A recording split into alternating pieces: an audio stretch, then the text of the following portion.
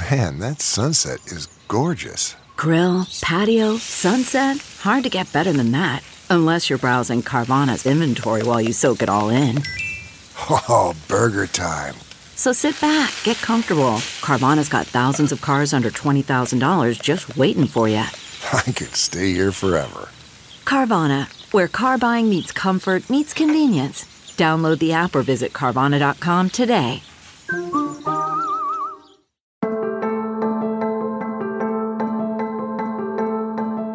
Hi everybody, Cheryl Atkinson here. Welcome to another edition of Full Measure After Hours. Today, the full interview, a remarkable interview with FBI agent Stephen Friend. He's blowing the whistle on what he sees as serious problems inside his own agency.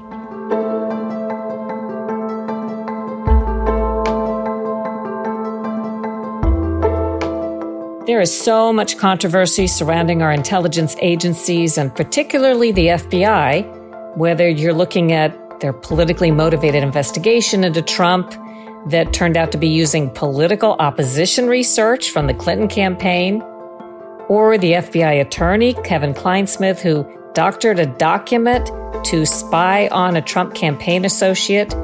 By the way, nobody else was held accountable, even though numerous people had to be in that chain or had to know about the false information. And he, the FBI attorney, only got probation. Or there was FBI Director James Comey being referred for criminal charges when the Inspector General found that Comey mishandled our documents, publicly owned documents, as FBI Director in his efforts to smear Donald Trump. The Department of Justice chose not to act on that criminal referral. There was the FBI misdirection of the public and the controlling of social media to divert from the Hunter Biden laptop, which the FBI had prior to the 2020 election. The list goes on and on. And along the way, many have been saying, where are the FBI insiders who you would think might be speaking out, not going along, exposing what they see as wrongdoing? Well, we've learned in recent months that finally, at least a dozen FBI agents are talking. They're speaking to members of Congress about all kinds of scandals they say they've seen and alleged wrongdoing they say they've observed. Well, one of those agents is Special Agent Stephen Friend. He sat down for an interview with me for my TV show Full Measure, which aired Sunday, October 23rd. This podcast has extended excerpts from that remarkable interview. Friend talks about what he sees as politically motivated, possible entrapment on the part of the FBI in at least two cases he worked, the kidnapping case of Governor Whitmer and the January 6, 2021 prosecutions. Here's Stephen Friend. You came originally in Florida, you were working child porn cases, which at the time, that was a high priority? At the time that I arrived, yes, the supervisor that was in place said there was a real need for it that he'd perceived, and he'd argued relentlessly to keep my position open as a child exploitation body for the division. And then what happened a couple months later that made you leave the child exploitation cases behind? At the end of the fiscal year, the Jacksonville field office does an assessment and where it wants to reallocate any resources, what it deems to be a higher priority, lower priority type of cases. So the assistant special agent in charge reached out to our office and said that I was going to be reassigned to the Joint Terrorism Task Force to focus on domestic terrorism investigations. He said that child exploitation and child pornography cases were going to be considered a local matter. What did you think about that? I was extremely disappointed. I'd come here to Daytona with the understanding that I was going to be working that violation for the foreseeable future. But I am a team player, said that that's fine. I was also worried because the FBI's bread and butter is to liaise with local law enforcement. And in my 2.5 months working on those cases, I'd made a lot of promises to local sheriff's offices and police departments that I was going to be an asset to them for the next decade plus of time. And we'd really gotten to work on some cases that were really important work, and I had hoped to continue that. What does it say to you, or what does it imply that the word came, leave the child exploitation cases and focus on domestic terrorism? I think that there's a tremendous incentive at the leadership level, senior executive staff level of a field office to pursue domestic terrorism cases because there's incentives as far as financial to the leadership personally, but also because it's a higher priority media-driven narrative for the FBI to feed that beast. So that would have been coming from headquarters, the priority? I can't speak to the other field offices that are around, but I know that with the absolute focus on January 6th investigations and the message that's come out from Department of Justice that domestic terrorism is this incredible threat nationwide, that had to be pushed out at least to the leadership within Jacksonville's, because that's what I heard. When you say there are financial incentives for leadership to focus on domestic terrorism, do you mean they get bonuses if they bring cases? Yes, they're the SES, the senior executive staff level. It's beyond the GS-14. Once you get into the GS-15 level, there's a compensation package that's going to be attached to that individual's field office or whatever their responsibility is, meeting certain metrics. And there's a negotiation essentially back and forth between the SES and DOJ and the federal government on what they deem to be good performance measures to meet, and the senior executive staff was going to try to meet those measures because obviously it's going to benefit their financials. So is it accurate to say the local FBI offices that brought January 6th cases probably saw financial benefit, at least the individual executives with the FBI in those offices? Yes. Yes, there was. And on top of that, even just for the field office in general, the national security side of the house within the FBI is a very deep bucket of pool of funds. So if you are able to open up a full investigation for national security reasons, it's not a secret that you're going to have more money thrown at it than you could possibly imagine. And without a tremendous amount of oversight, I've been in situations to cut a $30,000 check for surveillance without question, whereas on my previous experience, it took years to get a jump drive given to me. Is it accurate to say, as far as you know, there were not bonuses being given for child exploitation cases? As far as I know, there weren't. I know there are performance metrics that there might be tied to something there, but I know that with the added spotlight of domestic terrorism, that there's going to be clearly a focus there. When you were moved to domestic terrorism in October of last year, did that primarily mean the January 6th cases? At the time, yes. I looked when I was reassigned at the case level, at the caseload, and with the exception of one or two in the year that I spent there, everything was either derivative of January 6th as far as a domestic terrorism enterprise investigation or just a riot investigation tied to the individual's direct actions that day. Were there a lot from the Florida area? There were a lot more than in my prior assignments. So when I talked to the other members of the JTTF, they expressed to me that they had been doing dozens and dozens of interviews in the immediate aftermath. So it had been at that point that I joined, it was about a year and a half later, and they said that they had done interviews since January 6th itself. They had been going out and speaking to people, bringing cases forward, and submitting them back to Washington, D.C. for review. As you started reading up and gathering facts, what were some of the thoughts that you had about the January 6th incident and the cases? I had sort of a mixed review. To me, there were some violent actions by individuals that probably warranted criminal prosecution.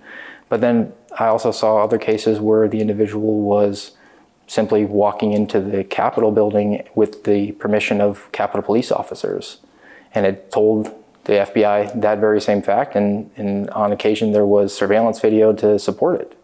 So knowing that and having that ahead of time kind of seemed to me that it was a waste of our valuable resources to pursue even an interview with that individual if we had them on video not committing any crime and just walking into the Capitol building, which is their right to do as an American citizen. So what happened when you expressed that, or did you express that? I expressed that within the JTTF, and they shared my sentiments, but there's definitely we're just following orders mentality.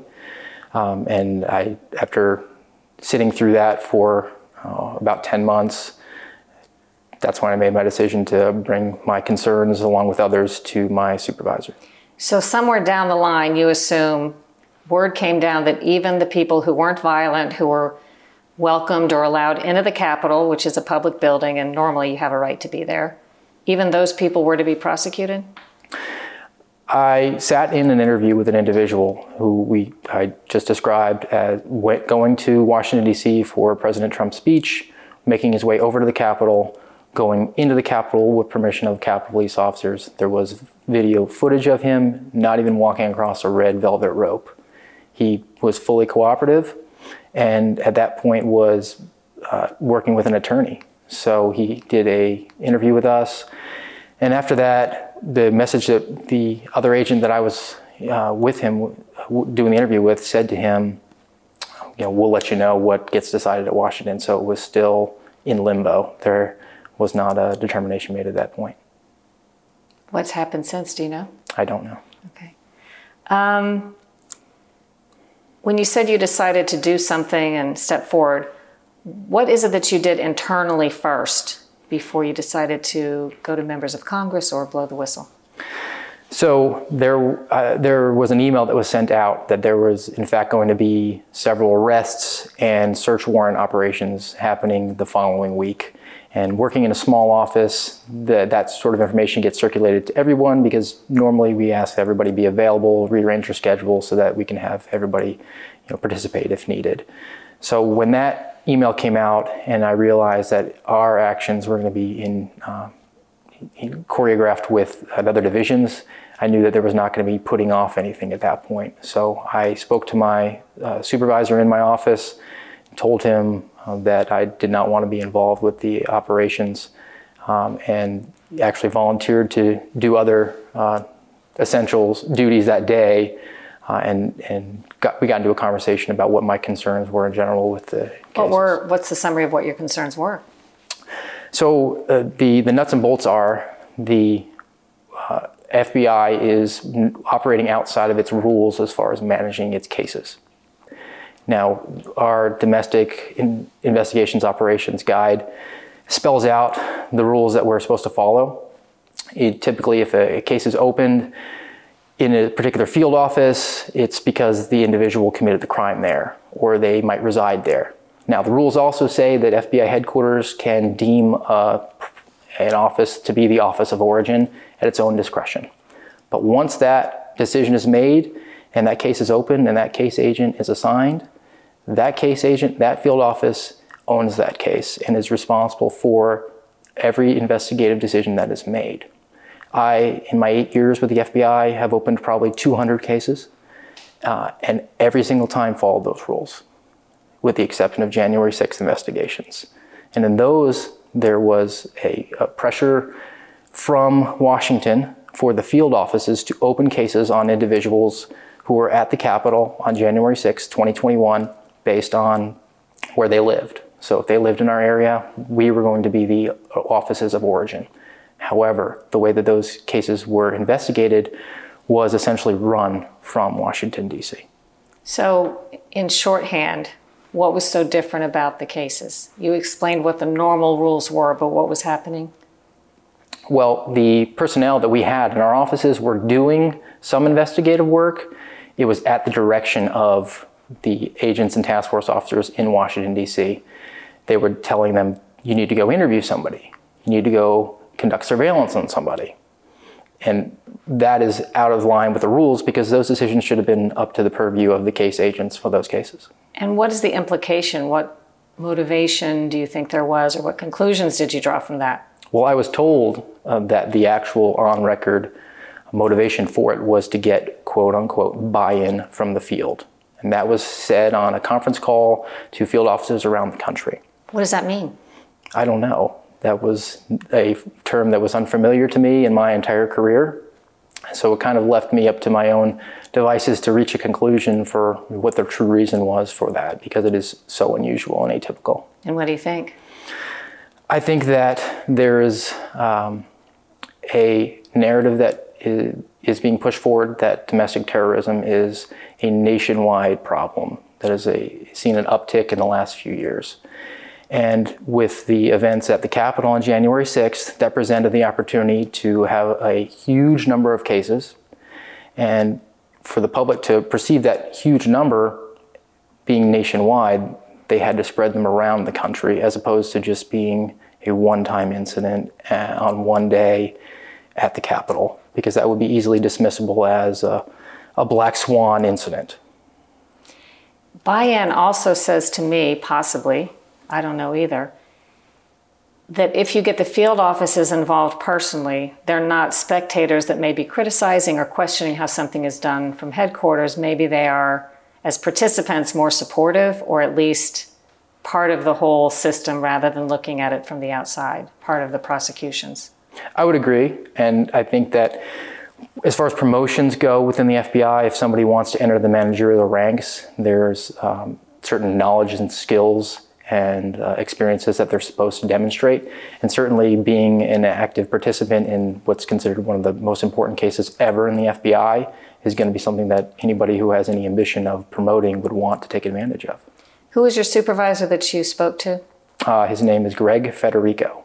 And what happened when you told him you didn't want to be part of the raids? We had a very cordial and conversation, and it was very friendly. And he essentially expressed to me that I was a domestic terrorism investigator, and it wouldn't be appropriate for me to just not want to be involved with a domestic terror operation. He said that he wanted to give me the weekend to reconsider that. He said that he even had hoped he would have been happier if I had just called in sick that day, because I was essentially tying his hands that he had to report it up the chain, even though I volunteered to perform other duties that day. So he said that maybe I needed to do assessment of what my future was going to be with the FBI if I was going to be unwilling to participate. What time period was that?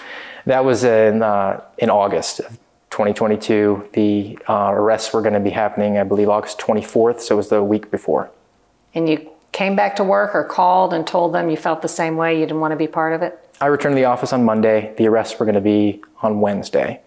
Told them that my opinion on the matter hadn't changed and that I wanted to be considered to either be a conscientious objector, having a conflict of interest, whatever term they wanted to use, and I would volunteer to do other duties, including sitting on a active wiretap where somebody had to man the phones that day.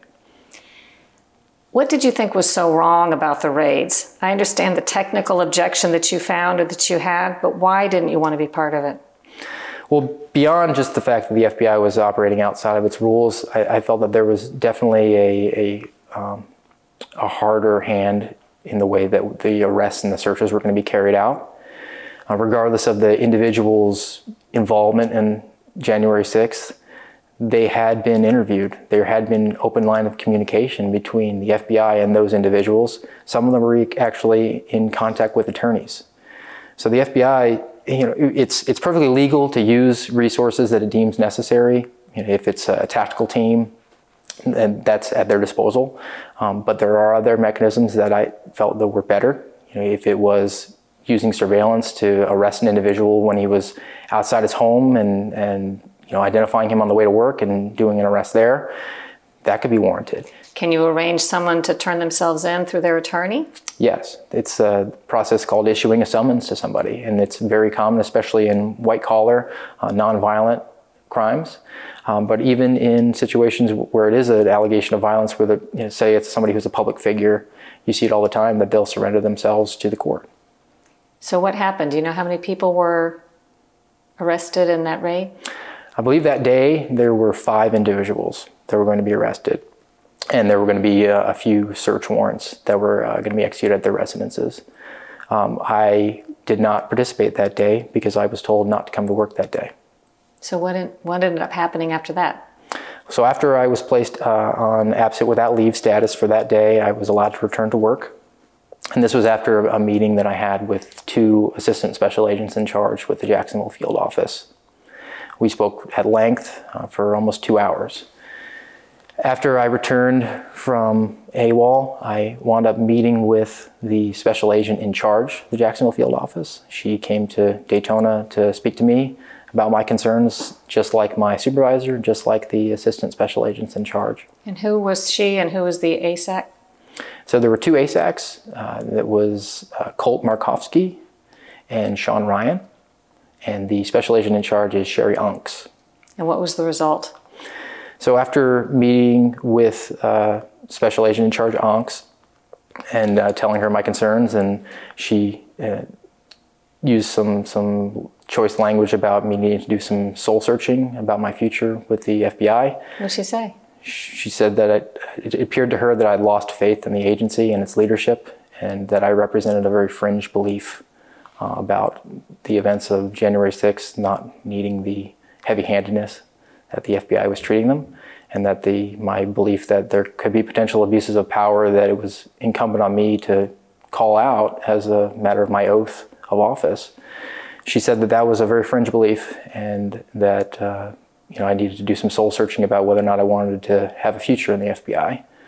At the conclusion of our meeting, she said that I'd already been referred to the Office of Professional Responsibility and to the Security Division for the FBI about looking at my security clearance status. And then what happened? On September 19th, I arrived at work, was met by SAC Onks, ASAC Markovsky, and SSRA Federico, and a security division personnel from Jacksonville, and was suspended. My security clearance was suspended, and therefore I can't work as a special agent for the FBI. What reason did they give you? I was given a letter detailing their grievances against me, and the first was my refusal to participate in January 6 operations, which they considered to be lawful. And the second was for my improperly accessing material from the FBI's red side, which is the classified side network. The information I accessed was unclassified. It was an employee handbook and a guidance on disciplinary procedures, and emails from the Office of Professional Responsibility about disciplinary actions that had taken over the last 5 years. And I got those at the direction of my attorney, who was wanting that information so he could mount a defense for me in the case that I was facing a disciplinary action. So you got in trouble for consulting the employee handbook? Yes. Okay. When did you go to a member of Congress with your concerns? I sought Congressman Jordan's assistance with a letter immediately a few weeks before my suspension. So in late August or early September? Yes, it was the weekend before the Florida primary. Okay.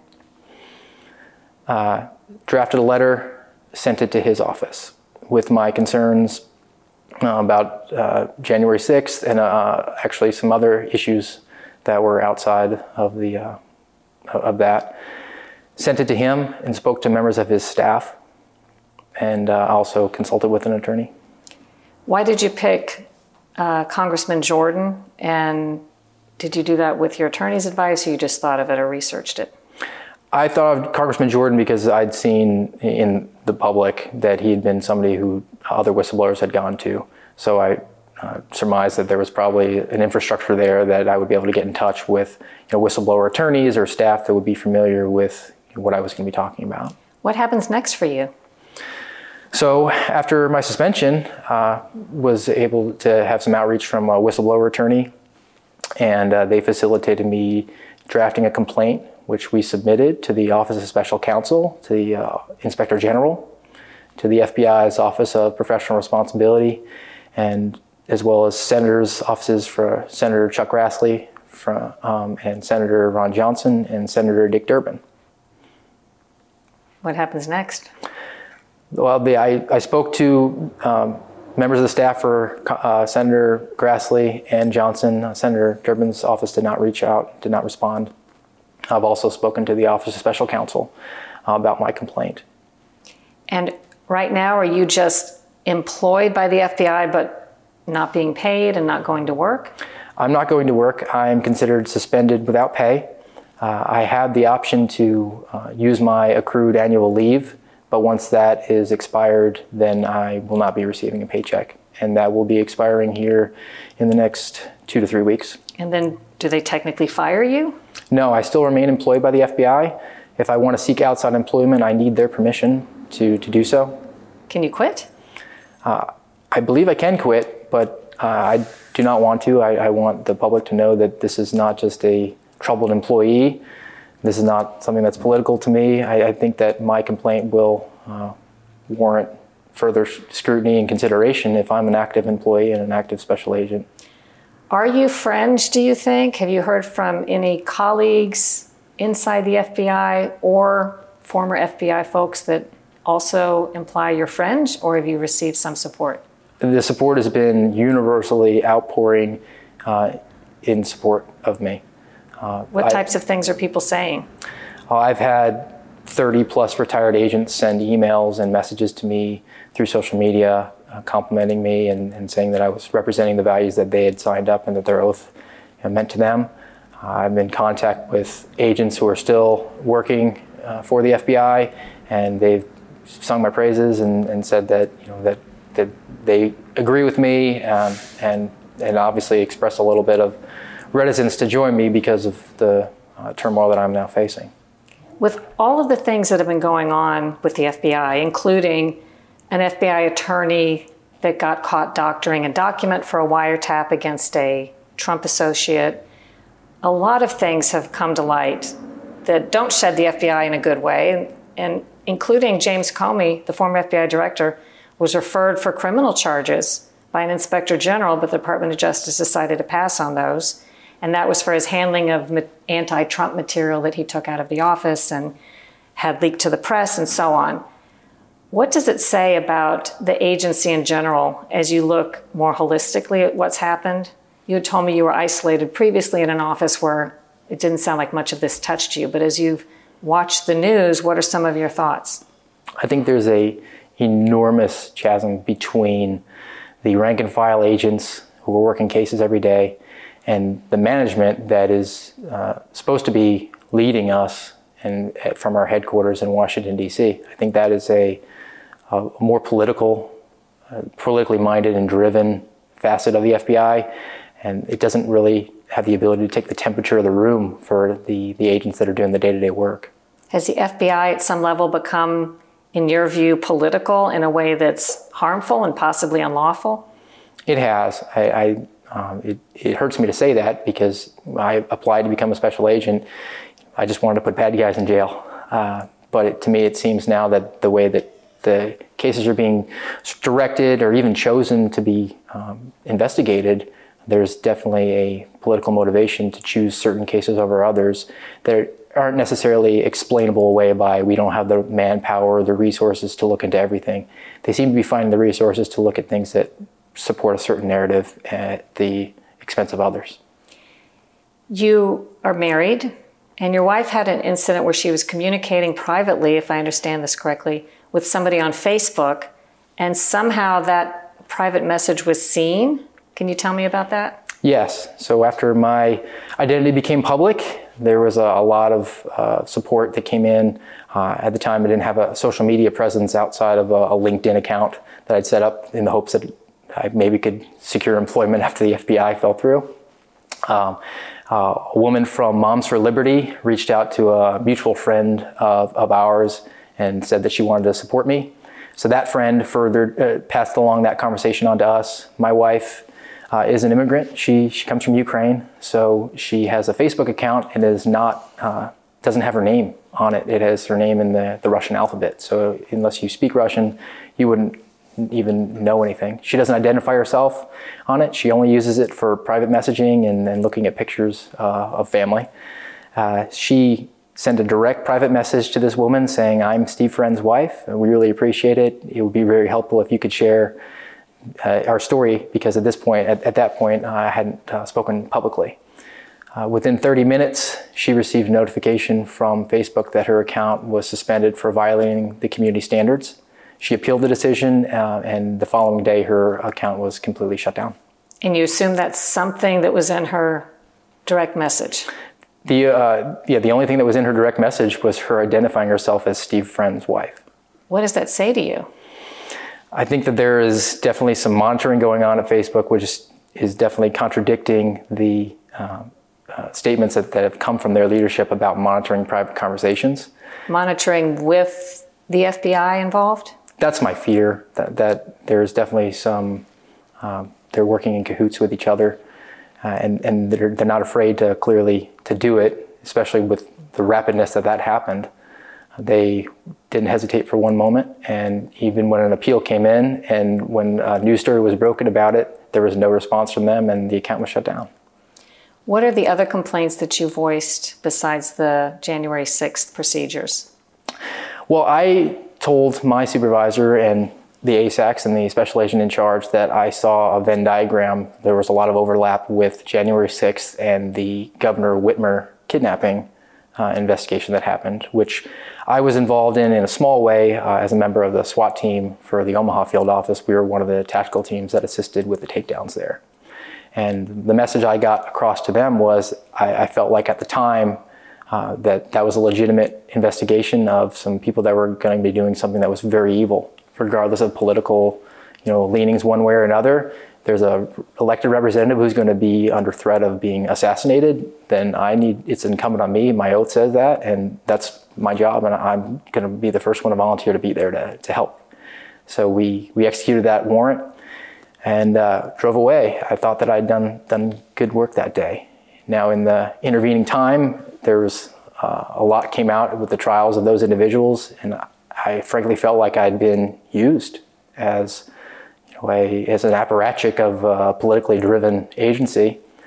And with the overlap of the way that those individuals were or may have been entrapped, and I saw that some of these individuals with January 6th were being allowed into the Capitol by police officers, there was certainly an element of that to me smelled a little bit like entrapment, and I didn't want to make the same mistake twice. There was that once shame on you, twice shame on me thinking that I had. Is there a way to really succinctly summarize the Governor Whitmer conspiracy, the people that were supposedly going to kidnap her, and what came out afterwards about it? The FBI Detroit office opened an investigation on individuals that said they were part of a militia that was intending on kidnapping and assassinating Gretchen Whitmer. The FBI used undercovers and informants in that investigation and wound up making several arrests. In the fallout, it appeared that the undercovers and the case agents were driving this case and driving this narrative to entrap individuals who were not disposed to commit the crimes. And were you out of the Florida office at the time? No, I was in Sioux City. That's why you were part of executing that warrant. Okay. Correct. What do you think is the most important takeaway, even if there's more than one point? What should people know about this FBI and what's happening now? This FBI is willing to step outside its own rules to support a narrative that it contras everything that this country is all about. This country is all about having open discussion and conversation and compromise. If you and I disagree on a corporate tax rate, we can have that discussion and there's not a problem there. Now, if I disagree with a member of the Taliban over a corporate tax rate, I can't have the conversation because I think he's going to try to blow me up. Now, with the January 6th investigation labeling this huge swath of individuals across the country as domestic terrorists, it's essentially made them, to one side of the country, look like members of the Taliban. We can't have a conversation. And the FBI has allowed itself to be used as an instrument of furthering that. You've been directly involved with two important cases that we've discussed, but does that make you draw conclusions about other things that have been in the news? Some say the subpoena, the way it was served on President Trump at Mar-a-Lago, was heavy-handed and unnecessary. There are a lot of allegations of people being arrested by the FBI in ways that maybe wasn't necessary because they could have turned themselves in or had been cooperating. What does this make you think in the bigger picture, your experience? In my experience, it's saying that the FBI is willing to use a heavy hand and not perform a proper assessment on what's necessary. I'm hardly a shrinking violet when it comes to pursuing criminals. My experience, I've investigated violent criminals for 8 years. I've arrested 150 plus people. They were for rape, aggravated assault, molestation, some awful crimes. Never once did I have to use a tactical team to do it because I have training, I have relationships with local law enforcement, and I want to bring the process forward in a peaceful way, because everybody, as vile as their allegations and as their crimes may be, is entitled to due process in this country. And then my last question has to do with the magnitude of what you're talking about. I don't think should be lost. That the FBI, our premier law enforcement agency in this country domestically, could be, in your view at least, doing things that are the antithesis of what they're supposed to be doing. And yet these are the law and order people that we rely on at the highest levels in this country. I applied to the FBI because I believe in the mission. I believe that we have a country with a constitution, and that it's incumbent on us to step up and to defend that and to protect people from predators. That's why I joined. So I look at my responsibility as I want to combat bullying, and that's why I became a special agent. If the FBI becomes the bully, that doesn't change my responsibility.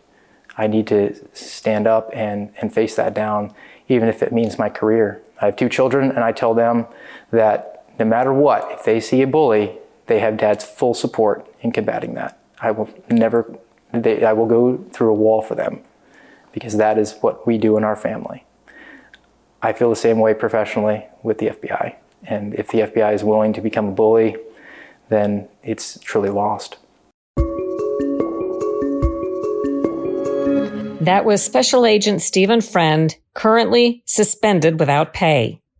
If you would like to watch the interview, you can see the replay of the Sunday story that I did for my TV program Full Measure, which aired Sunday, October 23rd. You can go to fullmeasure.news, or anytime you can also go to CherylAttkisson.com. And if you hover your cursor over the Full Measure tab, you'll see a drop-down menu with all of my cover stories. I hope you enjoyed today's podcast, and that if so, you'll leave a good review, subscribe to it, and share it with your friends. Check out my other podcast, the Cheryl Attkisson Podcast. And now you can support independent journalism causes by visiting CherylAttkisson.com and clicking the Store tab for some thought-provoking and fun products designed exclusively for independent and free thinkers, with proceeds benefiting independent reporting causes. It's never been more important. Do your own research, make up your own mind, think for yourself.